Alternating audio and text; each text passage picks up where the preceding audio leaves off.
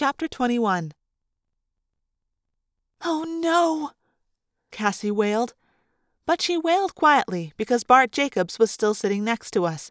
He was talking to his assistants and getting ready to go out on stage. Barry had finally finished telling a funny story. The audience roared with laughter. Cindy Sue was starting to introduce the animal guy. He stood up and straightened his clothes. An assistant came rushing up with a leash for Bart to take. On the end of it was the llama. "Hi again," Marco said. "Hey, we're in showbiz. I always knew I'd make it. Maybe I didn't exactly expect to make it as a llama." "Here he is, Bart Jacobs." Applause. Bart moved out, dragging Marco along behind him. His assistants were already lining up the other animals.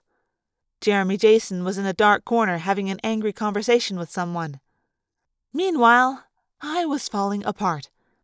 Axe hadn't mentioned that the Hereth Elint is extremely unpleasant.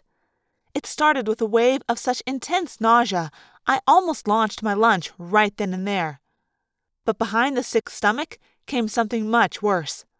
Total disorientation. My body was rejecting the crocodile DNA. But the croc inside me didn't go peacefully. Before it could leave, it surfaced inside me. I could feel the cold, calculating crocodile mind bubbling up within my own. I was losing control of my own body. At exactly the same time, in the same body, two completely separate brains were looking out at the world through my eyes. The croc was nervous. He wasn't used to this. He didn't know where he was. But crocodiles aren't just brainless, ruthless killing machines. They are smart, ruthless killing machines. And the crocodile got right past the fact that it was in a place no crocodile should ever be. It got right to the important stuff. It focused on what it needed to do. And what it needed to do was eat. The crocodile tried to swish its tail, but it didn't have a tail. So it shook my butt. "Rachel, what are you doing?" I'm not," I managed to say. Then the crocodile decided he was tired of trying to swim.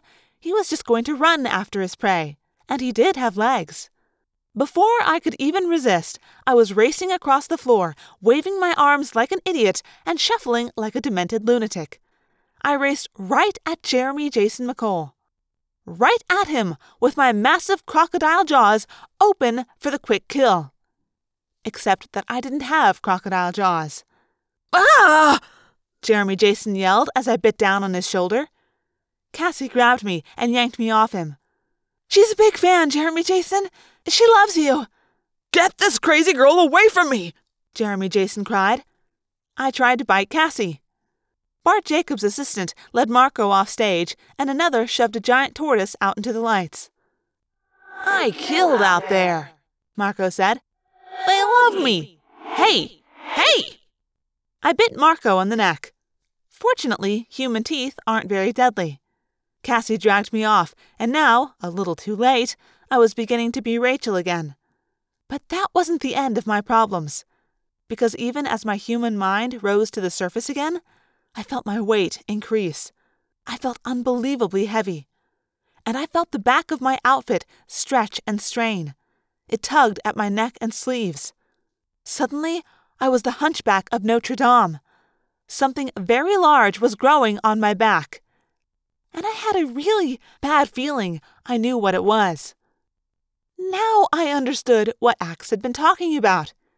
See, I knew the crocodile DNA was going to be expelled from my system. I just didn't realize it would become a full-grown, 20-foot-long killing machine in the process. But what's sad is that even this wasn't the worst of it. See, the whole thing was making me very upset. I was mad. I was scared. I was mad at how scared I was. I was a whole basket of extreme emotion. And I wasn't rid of my allergy just yet.